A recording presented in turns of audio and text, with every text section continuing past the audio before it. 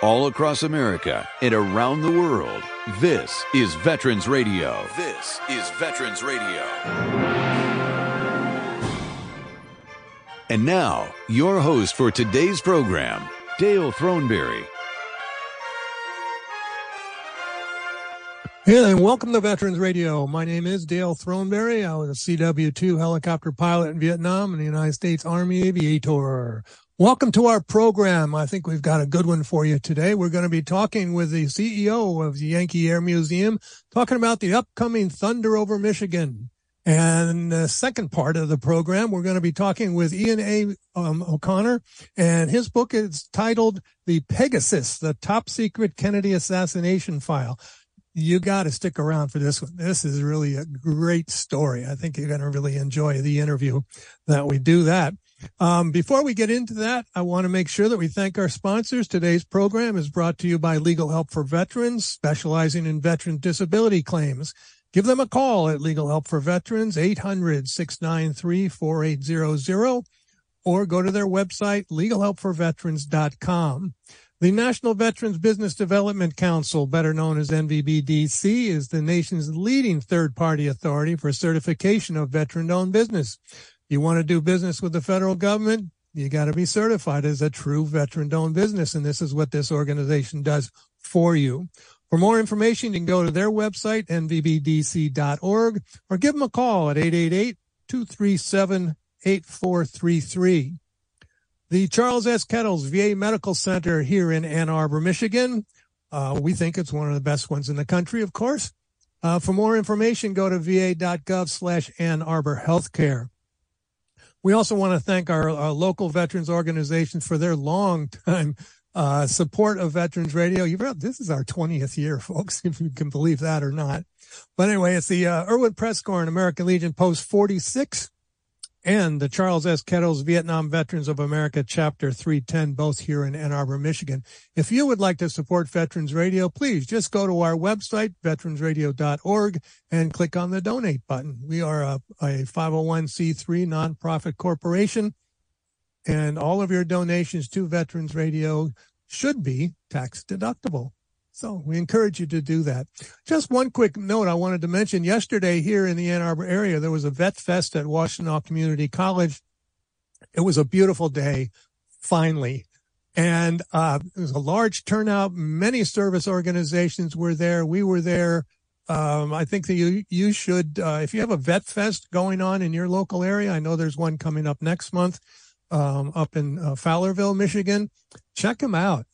It's a great opportunity to talk to many, many veterans. I talked with so many of them yesterday. It was so many story ideas came up. So I'm excited to introduce you to some of the people that I met yesterday. So yeah, if you have a Vet Fest, check it out. I'd go to that one and see what you can find out, because find out about claims. You can find out about caregivers, all kinds of things. It's just really helpful, I think, for veterans and the veteran community, and just for everybody to come out and see how the support that veterans have today.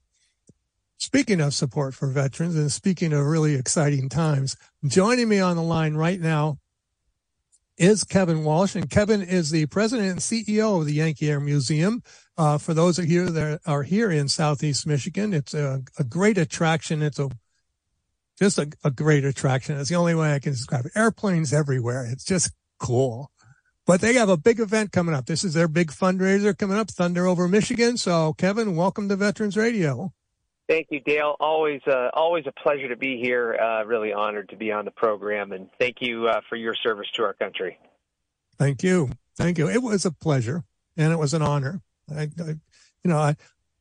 People, question, well, people say, thank you for your service. How sincere are they? I always like it. It's really, it kind of makes you feel good. It's been a long time now. Yeah, it's what our organization does, and obviously we have a lot wrapped up in our mission, but it is to honor and to acknowledge those that have served our country and been part of our national accomplishments, through aeronautical development, conflicts around the world. It is what we do each and every day, and we're so proud of it.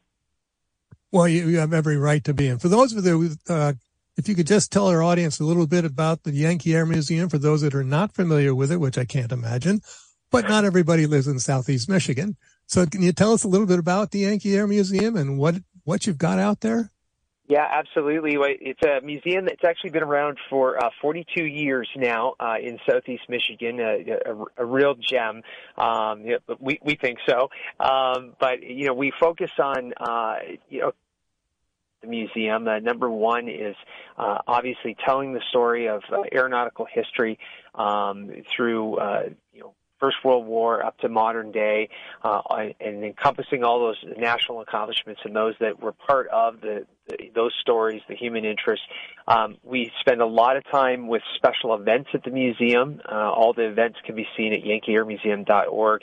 And of course, the really unique thing that sets us apart from so many other museums is that you can actually get rides on vintage airplanes, on 4 different vintage airplanes at this point in time, 2 different World War II bombers, a World War II transport, and a Vietnam-era helicopter.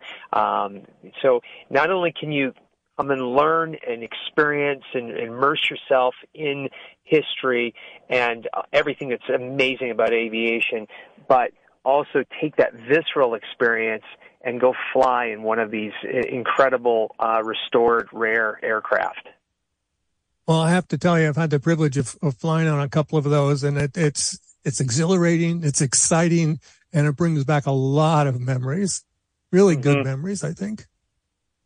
Yeah, and for those that obviously had that experience during some type of conflict in our world, but for those that weren't engaged, that maybe didn't serve our nation, it gives an entirely different appreciation when you're rolling down a runway and maybe you didn't serve in World War II on a B-25, but the visceral experience of those engines, the smell, the sound, the vibrations, and just being able to step back in time and not look at it through a video and not look at it through some type of simulation. It is the real thing. You're flying in something that was there, that was in combat, survives today, is maintained today by so many of our veteran volunteers. 65% of our volunteers are veterans. It's really stepping into a completely different experience than you would normally get at a traditional museum.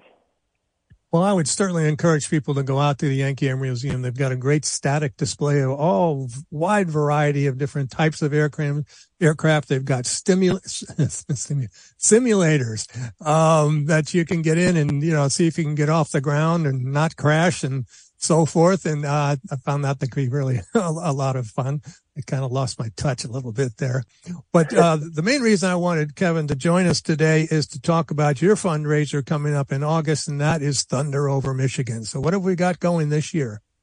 Well, it's like any other year. It is a marquee event, the largest annual pure air show in Michigan, and obviously has a world-renowned presence. This is our 25th anniversary show, so if you can believe it, Dale, we've been around for 25 years doing this event every single year, and this year we've got an incredible lineup. Like usual, we've been working well over a year, about a year and a half now on this show. We're already working on the next year's show during the show that we're producing. But this is just going to be a fantastic lineup headed by the F-22 Raptor demonstration team.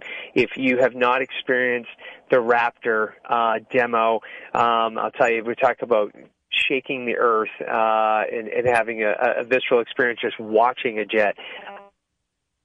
Incredible performance by a fifth-generation fighter that it's an eye-watering performance.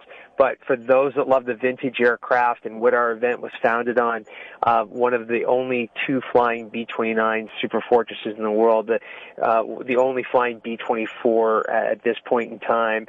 We're celebrating the 357th Fighter Group from World War II and the P-51 Mustang. We have KC-135 demo team coming from Fairchild Air Force Base, out on the West Coast at a Washington State. We even have a KC-135 coming from the Royal Air Force in Mildenhall, coming over, U.S. Air Force KC-135 that's stationed overseas, coming home, bringing home airmen and maintainers to come home to an air show. Many of the crews on board the airplane are from Michigan, and actually many of the staff there on the weekend are Michigan folks coming home. Well, it's a great show, and the show is on August 12th and 13th, and it runs all day, correct? Yeah, correct. And there's 2 different shows each day, so it's actually 4 air shows over the 2-day weekend.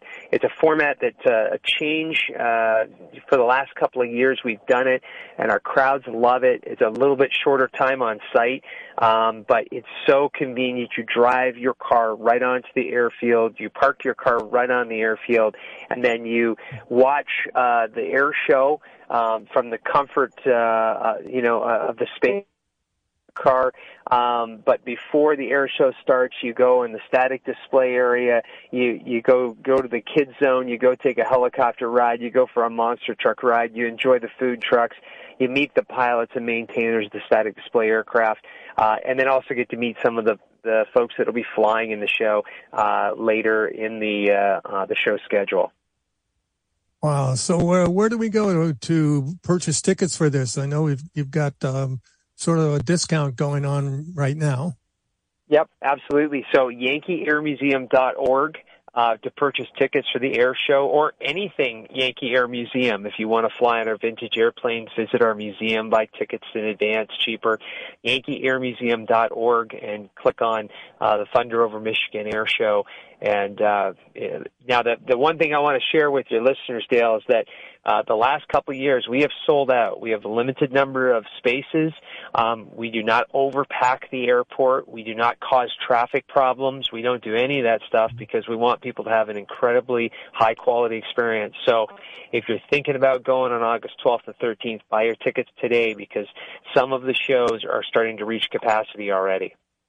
Oh, okay. I guess I better get my ticket real fast so we can go check this out. We were talking with Kevin Walsh from the Yankee Air Museum. That's yankeeairmuseum.org about Thunder over Michigan. I really encourage you folks to get out there and, check this thing out. It's August 12th and 13th. You can find all the information you need to know about the air show at their website, yankeeairmuseum.org, or even just typing in Thunder over Michigan, everything pops up. I'm sitting here looking at my computer screen, and there's all kinds of aircraft everywhere. For all of you aircraft fanatics out there, this is the place to be. And you can touch aircraft, you can watch aircraft, you can get in there with some of them. It's a great adventure, and you bring your kids because they'll be fascinating. Get those new pilots out there. Everybody's complaining about not enough pilots. This is a way to motivate them. So, Kevin, thank you very much for being on Veterans Radio, and let us know how things are going up until August. All right. Sounds good, Dale. Thank you. And again, always a privilege to be on with you. Thank you very much. All right. That's cool, isn't it? I encourage you all to get out there. The Thunder over Michigan, August 12th and 13th. It's a great opportunity to, as I mentioned, to see all these aircraft, to fly on Hueys. For those of you that are part of my generation, you've always heard the whopping thing of a Huey going overhead. Now it's your opportunity to take a ride or to take your grandkids on a ride or, whoever it is that you want to get onto a Huey. It's really fun. It's only about 15 minutes, but you get to, they take you up and you get to see all the area all around Ypsilanti and Ann Arbor. It's really neat. I really like it when they do that. I live close enough sometimes where I can hear them go overhead of my house. So, do it. It's a great time for you to do that. We are not going to be taking a break. I'm going to go into our interview in just a second here with Ian A. O'Connor. And I got to make sure that the A is in there because even when I was starting to look for more information about Ian, I came up with a sports writer in New York, and I'm going, wait a minute. It's, this is not right. I didn't know he wrote for the New York Post, but we're going to talk with Ian here in just a second. But I found this little, I think it was a little promo for the book online earlier this morning. So I'm going to play this to set the stage. Remember, the book we're going to be talking about is titled The Pegasus Directive, the top secret Kennedy assassination file. Don't tell anybody. Here we go. Where did it go? It's missing. Oh, okay. That's my fault, I guess. Anyway, so here we go. Ian A. O'Connor, welcome to Veterans Radio. Dale, am I talking to you? You are talking to me directly, yes. Good afternoon, and thank you for having me on. Oh, it's my pleasure. I'm going to go back and try and edit that thing back into the program. I took that clip off of an interview that you did early this year, and it's kind of this scary music thing, and there's kind of a guy with a Russian accent saying, how nice. Yeah, what you're watching is like a 20-second promo for Hollywood. We've sent all the information out to various producers in Hollywood, hoping that somebody will say, you know what, this is right up our alley. So, I think it is right up your alley. And before we get talking about the book, it's a little scary, really, when we get to talk about it a little bit. Ian, tell me a little bit more about yourself. What was your military background? Well, my military background, as you probably know, was the Air Force. I graduated college in 64. I was commissioned in the Air Force in early 66. I started out in flight school, but got scarlet fever, so that put me into a different line of work, which ended up being in the reconnaissance area. And I spent 6 years almost on active duty at the end of at the Vietnam War from 65 to 70. Fortunate enough, somebody taught me into staying in the reserves. And, of course, that led to a wonderful career over 26, 27, 28 years. And called back to active duty for the Gulf War, and the only reserve officer given command of an active duty squadron in a fighter wing. So I had a wonderful career, both civilian and military. Ended up as a full colonel, and couldn't have asked for anything better. No, it sounds like it. It's. I wish somebody had convinced me to go into the Guard or Reserves when I got out of the service. I would have loved to have kept flying. I just didn't. I was so anxious to get out, I didn't even think about it. Well, I noticed that you were a Huey pilot. I was. And, it was pretty. That was a tough job in Vietnam. Being in the Army military. I mean, being in the Army Aviation Corps, it was a very demanding and very dangerous job. So kudos to you. Well, thank you very much. And then luckily I came back. I didn't realize how dangerous it was while I was there. That's you. It's only after reading all these books by you great authors that made me realize, what was I thinking? How did I get myself involved in all this situation? But you have been writing for a number of years now, and the Pegasus is not just your first novel. Could you tell us a little bit about some of the other books that you have written? I know that you're a member of the Military Writers Society, and which is a great group of wonderful authors, and I know how much they help each other out. And I notice you are too. I am an honorary lifetime member. Wonderful. Wonderful. Well, a little bit about my writing career. The first book I had published was The Twilight of the Day. And basically that story was at the end of the Vietnam War, 10 known prisoners of war in Hanoi Hilton were never repatriated. And in fact, as you get into the book, you find that the North Vietnamese sold them to Gaddafi. Just before the armistice was signed in Paris in January 1973, Gaddafi had culled the prisoners of war and had found that there were 10 nuclear physicists among the X number of pilots, Navy, Air Force, Marine Corps, and sold the North Vietnamese sold these 10 guys to Colonel Gaddafi to help him produce an atomic weapon. And that's basically the story of the Twilight of the Day. In fact, when it was published, I had friends in the Pentagon at the time that contacted me and said, "Are you spilling top secret information that nobody should be talking about?" And I had to convince them that no, this was strictly a made-up story from beginning to end by me, even though I wove probably 95% fact, using the 5% fiction with these 10 prisoners of war to create a pretty compelling story. Well, I think that's what you've done also with this book, the Pegasus Directive, is you've wound so many facts into it that when I was reading it, I'm going, oh my God, can this be true? It probably, no. Yes, it is. No, it's not. Having this back and forth argument with myself. Are you telling me you've read the books? Of course. Well, that is absolutely wonderful. So I did what I was supposed to do. I fooled you into saying, well, is this true? Is this not true? That you get caught up in the facts, and then the 5% fiction is like, well, wait a minute. I don't know where the truth ends or the truth begins. That's what I wanted to accomplish. So thank you. Well, you did a great job of accomplishing that with me. I was in high school, of course, when Kennedy was assassinated, and we got all the stories, and we know who did it, and blah blah blah, and no, it didn't make any sense at the time, and then you kind of tuck it away because you have to get on with your life a little bit, as in going to Vietnam and all that stuff, yeah. And you come back and the story is, nobody's really talking about it anymore. They just keep coming up with these different conspiracy theories about, who did it and why they did it and so forth.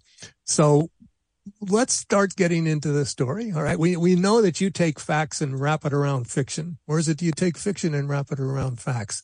I'm not sure. You make your choice. I don't know the answer necessarily to that either.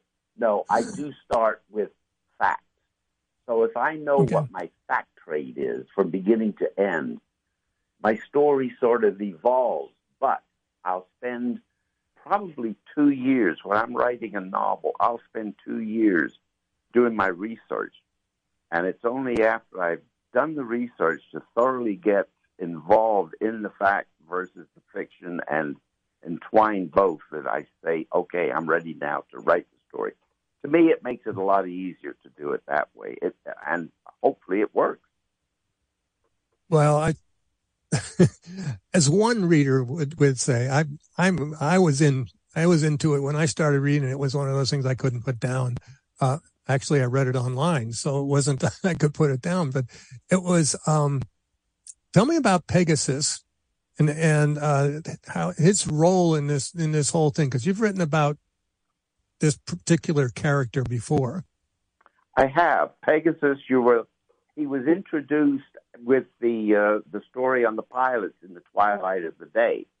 That's where Pegasus, was introduced to the reader, and then it just fit perfectly to reintroduce him into this story. But in fact, I originally wrote this story in 1972 to 1974. That's a long time ago. Really? Really. Okay. I sent the story to the biggest agency in New York at the time. They held on to it for like 6 or 7 months, and then wrote back and said, as much as we like the story, some of the publishing houses that we sort of bounced it off said, this is too political. And if you remember what was happening at the time, it's now 1974. Nixon is in the middle of the Watergate scandal. And the publishing houses said, you know what? This is a hot potato of a story. All of the principles are still alive. We just don't want to touch it at this time. So I had to move on with my life, move on with other stories. And I would approach it every once in a while, make some changes, tweak it. The biggest tweak of all was my writing in 1974 was appalling compared to what it is today. So I took the time to really learn my craft, and hopefully you can read that in this particular novel that, I've matured in my writing and storytelling. I in reading your biography, I saw that you went back to school and you took writing classes and, and all these different things to improve in your writing skills. And they have obviously been that. We're talking with Ian A. O'Connor, who is the author of the book titled The Pegasus Directive, the Top Secret Kennedy Assassination File. And I don't know. I have so many questions about what I want to know, where this came from. Well, let's see if I can answer a few of them. Okay, now, all right. I would start off by the caveat. I think I presented a unique perspective of what really happened in Dallas that day. But not only that, what the impact was on world events for the several years following it. It was only a springboard for what the people that pulled the trigger, if you will, what they were wanting to accomplish on the world stage. Yeah, I want to get into that. The premise of the story is that Pegasus and his cohort, I forgot his name off the top of my head. Anyhow, they Scott. Right, and they are offered. Go ahead.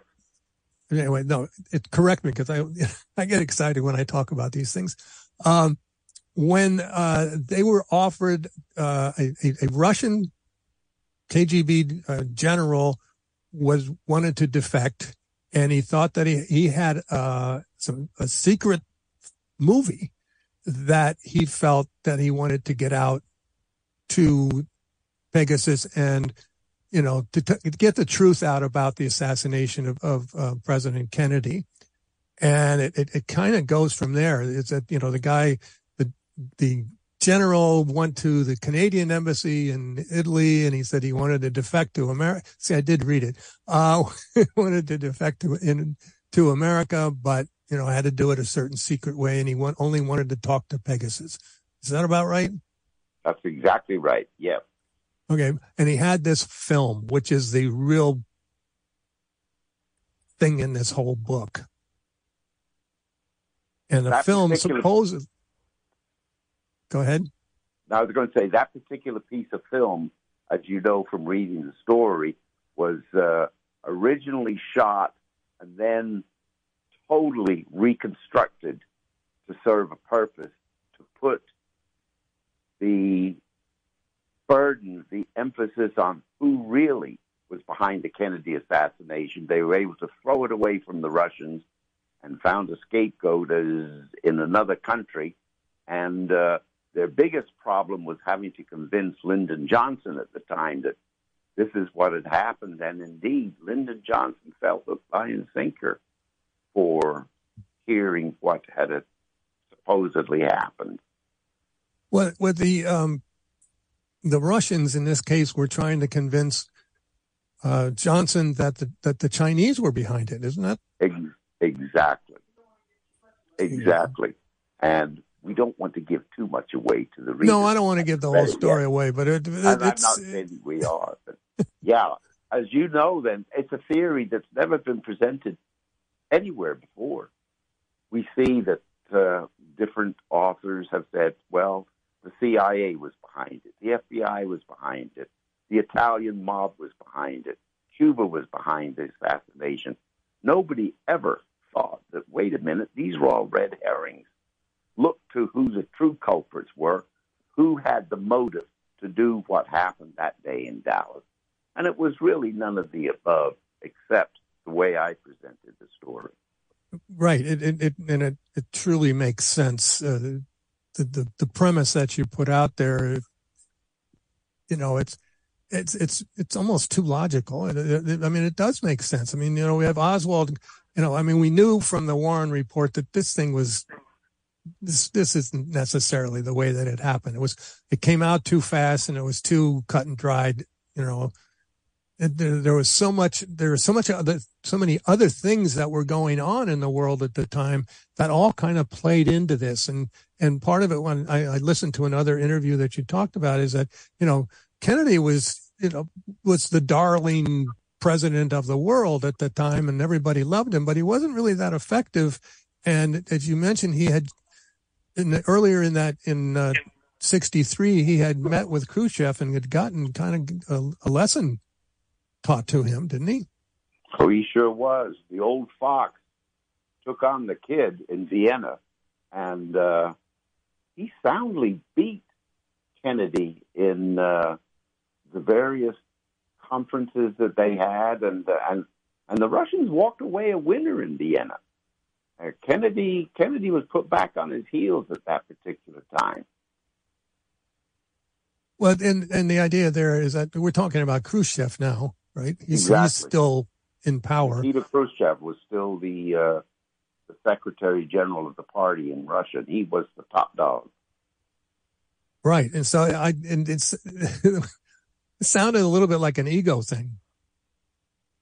For Kennedy or for Khrushchev? No, for Khrushchev. That Kennedy was getting all the publicity, and here's the guy. Hey, I'm the one that doing really good things here. Well, depending on where you are in the world at the time. In a lot of respects, Khrushchev was coming off a high. He had downed Francis Gary Powers in the U-2 incident. He had gone to the United Nations and, with righteous anger, had pounded his shoe on the table saying that these Americans are encroaching willy-nilly into our airspace and they're trying to provoke a war. And he had people listening to him, and Kennedy was not on any solid ground when he met with Khrushchev that early part of 1963 in Vienna. Well, I want to take a quick break here, and we play a Medal of Honor segment each week, and I want to do that right now. When we come back, I want to talk a little bit more about the world situation at the time, because I'm starting to see some parallels to things that have occurred today, especially with the capability of editing things. Let's talk about that. All right. Exactly. Will I be able to listen as you're continuing with your show? Oh yeah, you'll be able to hear the whole thing. We're not sending you away anyway. We're talking with Ian A. O'Connor. His newest book that just came out in June is the Pegasus Directive, the top secret Kennedy assassination file. All right, we'll be right back. You're listening to Veterans Radio. The Medal of Honor is the highest award for valor in combat given a member of the Armed Forces of the United States. There have been over 3,400 recipients of the nation's highest award. This is one of them. Hospital Corpsman Edward Benfold sacrificed himself to save two of his comrades. Details after this. If you have a VA claim denied by the Board of Veterans' Appeals, contact Legal Help for Veterans at 1-800-693-4800. They're experts in handling cases before the U.S. Court of Appeals for Veterans Claims. Their number again, 1-800-693-4800. When his company was subjected to heavy artillery and mortar barrages, followed by a determined assault during the hours of darkness by North Korean forces, estimated at battalion strength, Benfold moved from position to position in the face of intense hostile fire, treating the wounded and lending words of encouragement. Leaving the protection of his sheltered position to treat the wounded, he moved forward to an exposed ridgeline where he observed two Marines in a large crater. As he approached the two men to determine their condition, an enemy soldier threw two grenades into the crater, while two other enemy charged the position. Picking up a grenade in each hand, Benfold leaped out of the crater and hurled himself against the onrushing hostile soldiers, pushing the grenades against their chest and killing both the attackers. Mortally wounded while carrying out this heroic act, Benfold, by his great personal valor and resolute spirit of self-sacrifice in the face of almost certain death, was directly responsible for saving the lives of two of his comrades. The Medal of Honor series is a production of Veterans Radio. This message is from the U.S. Department of Veterans Affairs. If you were exposed to toxic substances in the military, a new law called the PACT Act may make you eligible for extra benefits and care. The PACT Act benefits veterans of the Vietnam, Gulf War, and post 9/11 eras. Learn more at va.gov/PACT or call 1-800-MyVA411.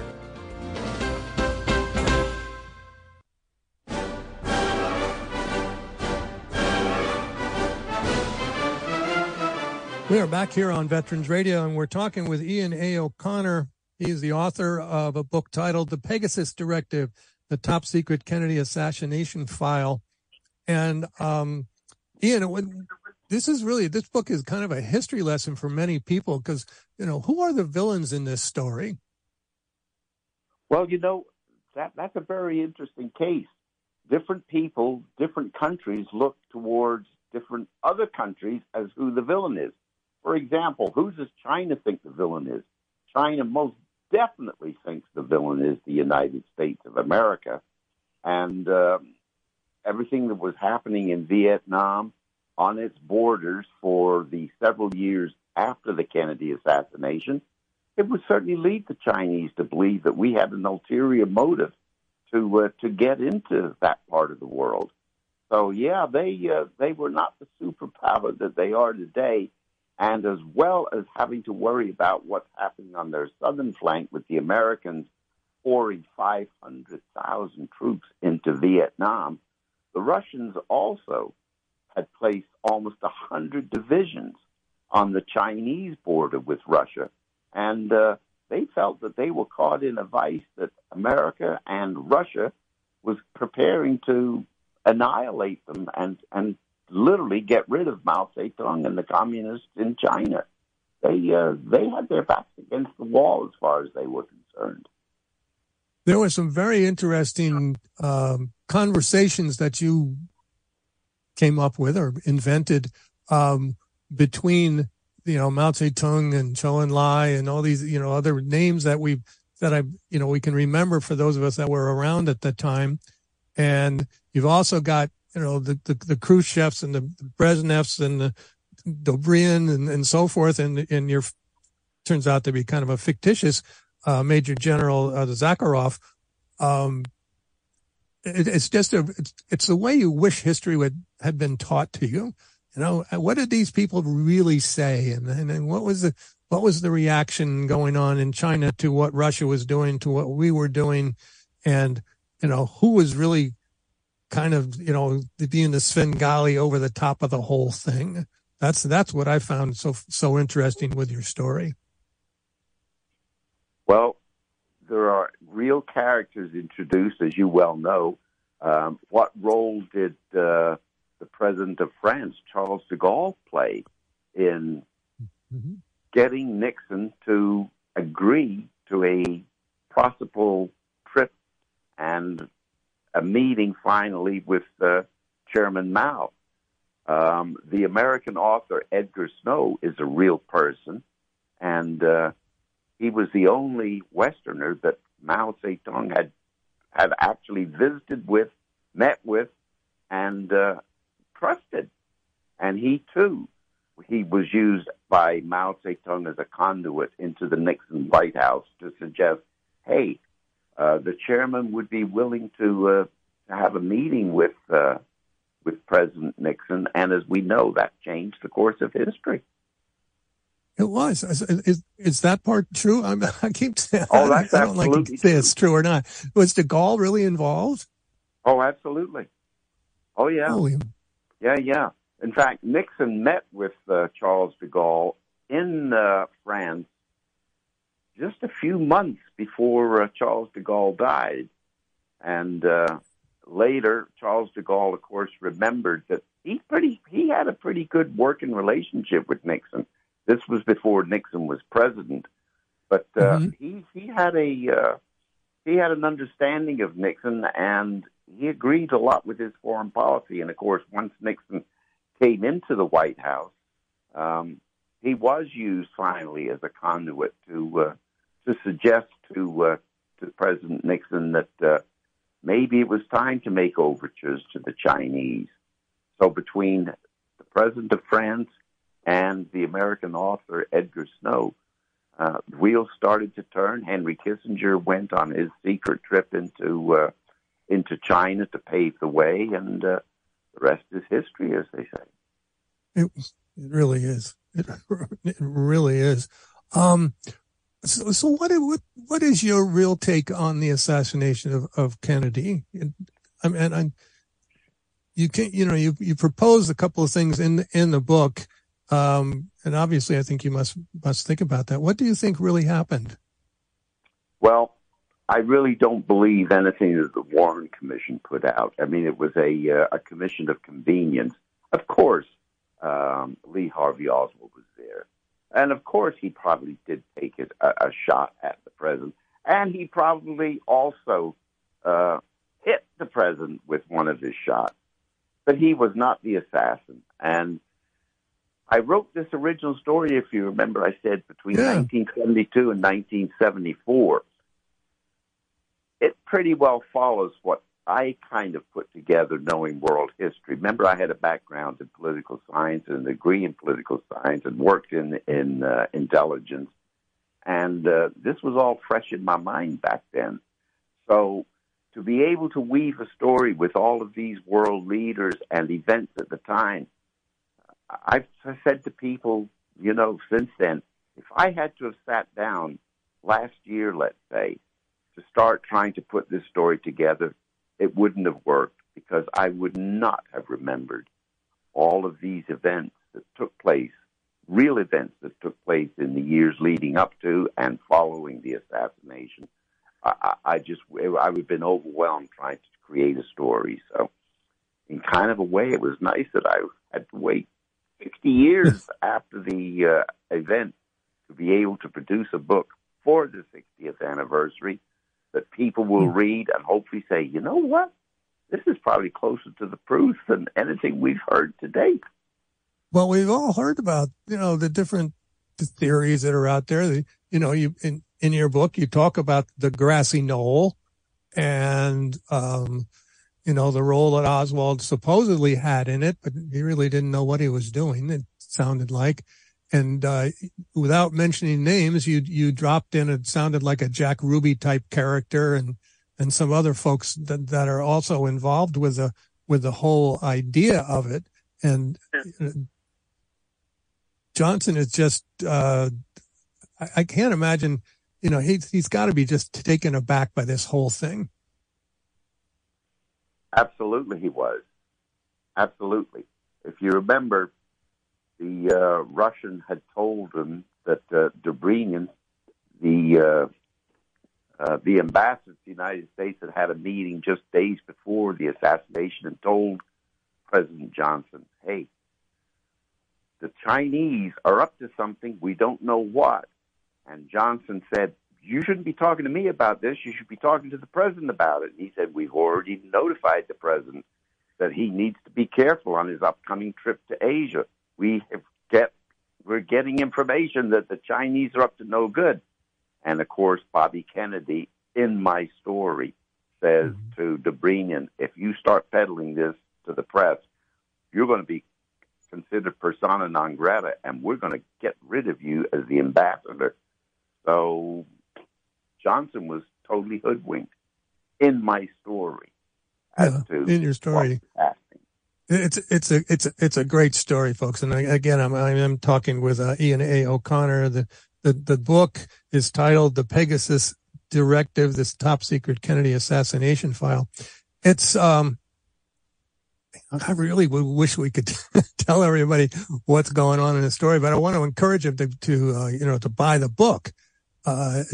It's really helpful. You mentioned in another interview I saw that are movie companies interested in this? That's what we're in the process of finding out. I have hired a publicity firm to help me in Los Angeles, and they have been a big help in getting the information out. But part of it also is that they do have an avenue to some of the production companies in Hollywood. And quite frankly, with the writer's strike and the actor's strike, this probably is as good a time as would ever come to be able to have new material from a relatively unknown source, me, that they would consider looking at. So my fingers are crossed. It only takes one to say, let's pursue this. And yeah, let's pursue this. The last one was the Oliver Stone movie, which was, what's the guy's name? Garrison. Right. Which I thought was a little strange for the time when I saw it. As I said, there's got to be more to this. I think Garrison was out for his own glory there. Of course he was. Oh, absolutely he was. But you know what? Oliver Stone put together a pretty darn good story. Yeah, he did. You know, the film was riveting, and he was able to accomplish what he wanted to accomplish. So, my hat's off to the production company there, and Kevin Costner did a wonderful job. Well, you know, if you were, what are you coming up with next? I mean, this is a real page turner book, folks. I'm really, again, I encourage you to go out and get this, the Pegasus Directive. It's available now at all the places, you know, the Amazons, Barnes and Noble, and so forth. And is there an audiobook of it yet? No, not yet. Not yet. It's something that we're looking at, and it's certainly under consideration. But as you know, the print copies just came out at the end of June, and Right. And that's kind of where all our thrust has been on the marketing end. Well, again, of course, I encourage him. So what's next for Ian A. O'Connor in his writing career? I'm just about finished with a new novel with Justin Scott, who is in the Pegasus file. He is kind of the second in command, if you will, behind Pegasus. And Justin Scott, there's two other novels out there with Justin Scott in it, and the third novel is entitled The Masada Option. And if you know a little bit about the history of the Jewish people, in 73 A.D., 70 warriors, if you will, held the fortress on the hill at Masada against 3 Russian legions. They ended up all being killed, and they lost the battle. But for the very fact that they had taken on the most powerful army in the world and had really harried the Romans for a period of time, they've gone down in history, the defenders of the fort at Masada. And this book is basically a story of Israel today, where they are being basically abandoned by all of the Western powers, including the United States. And these particular men in the military, the Israeli naval officers, they undertake something that was thought to be impossible. They successfully hijack a British Trident submarine armed with enough firepower to destroy the world. Their mission was, before Israel can be destroyed by its enemies, they are going to preemptively strike at the enemies of Israel, and no matter what happens, they're going to have a nuclear holocaust descend upon the world, knowing even that Israel might well be destroyed, but their thought was better to die on your feet than live a life in slavery. And that is basically the story that's part of the Masada Option. Needless to say, the government of Israel calls in Justin Scott, who had been successful in other international incidents working against the bad guys, if you will. Mm-hmm. And that's how Justin Scott comes to help thwart what. Well, I just really enjoy your this book particularly, of course, and now I have to read the rest of them because you've got me hooked, because they're all wrapped around, you know, true stories. That's what a good author does. I would suggest that the story you will really enjoy is The Twilight of the Day. As you mentioned in your biography of me on your website, copies were sent and are still active in the both the academies, the Naval Academy and the Air Force Academy. But that particular book has lasted 20 years in the Academy Library, and it was originally suggested as reading for incoming freshmen in both academies, that this is something you guys need to really look at. Even though it's fiction, It tells a story of what life was like as a POW in North Vietnam, and the terrible tribulations and trials these men underwent. And then to think they were going to be set free only to find themselves prisoners of Gaddafi in Libya. A chilling story. I think it's one you would truly enjoy. We're going to have you back on that one. And I'm going to, as soon as I'm down here, I'm on Amazon and getting it to read. We want to thank Ian A. O'Connor. The book that we talked about today is the Pegasus Directive, the top secret Kennedy assassination file. I encourage people of all ages to read this. I mean, there's, many of us, the boomers out there, we lived through this whole thing. And this kind of gives it, new direction, some new highlights of what may have occurred. And most of it makes a lot of sense to me. So, Ian, I want to thank you so much for being on our program. Dale, and likewise, my thanks to you, and a big thanks for the work you've been doing for the last 20 years. I mean, I'm impressed. Well, thank you very much. It has been an honor, and it's been a real adventure, and we've just had a great time. There are so many wonderful people out there that tell the stories of America's veterans and their military, and you are one of them. And thank you for your service, and thank you for what you're continuing to do today. Thank you, Dale, and I look forward to the possibility of meeting with you again. There we go. All right. Thank you very much. Ian A. O'Connor, author, military veteran, colonel in the Air Force. Read his books. I encourage you to do that. All right. We're coming up toward the end of the program. Next week is our benefits show. Jim Falzone and Legal Help for Veterans will be hosting that one. And make sure you get your questions in as soon as you can. My email is dale@veteransradio.org because we've become a nonprofit now. So we're kind of changing everything over to the .org. So send those in to me. We'll get those to Carol Ann, and we'll make sure we can answer your questions next week. We're going out today on a kind of a little different tune. I've been playing God Bless America all over the place. Well, today we're going out over America the Beautiful. I want you all to kind of sit back and listen to this music and think about the advantages that we have in living in this wonderful country. With all the conflicts and everything else that's going on, it's still a good place to be, and we can make it even better. So I encourage you to listen to the song, go to our website, let us know what you think, what stories we need to cover, what you want to hear. All right. So until next time, this is Dale Throneberry for Veterans Radio, and we're just about ready to say you are dismissed.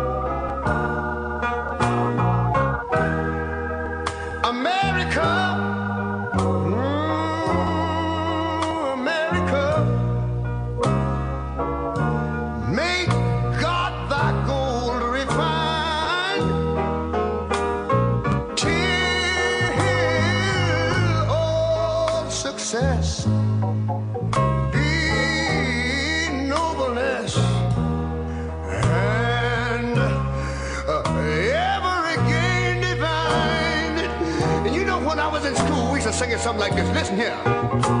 Oh, beautiful, far spacious skies, far amber waves of grain,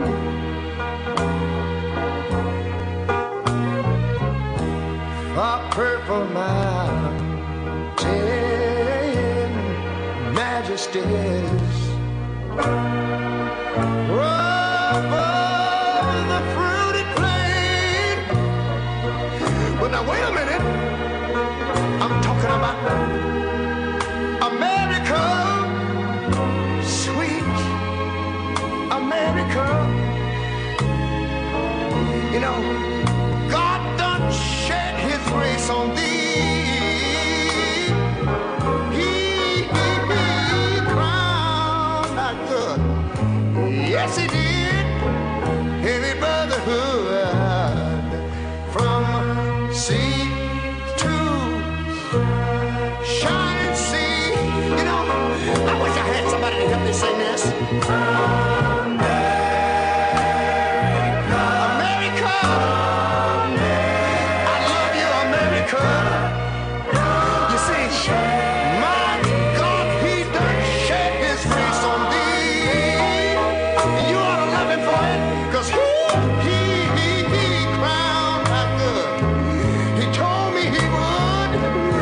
Everybody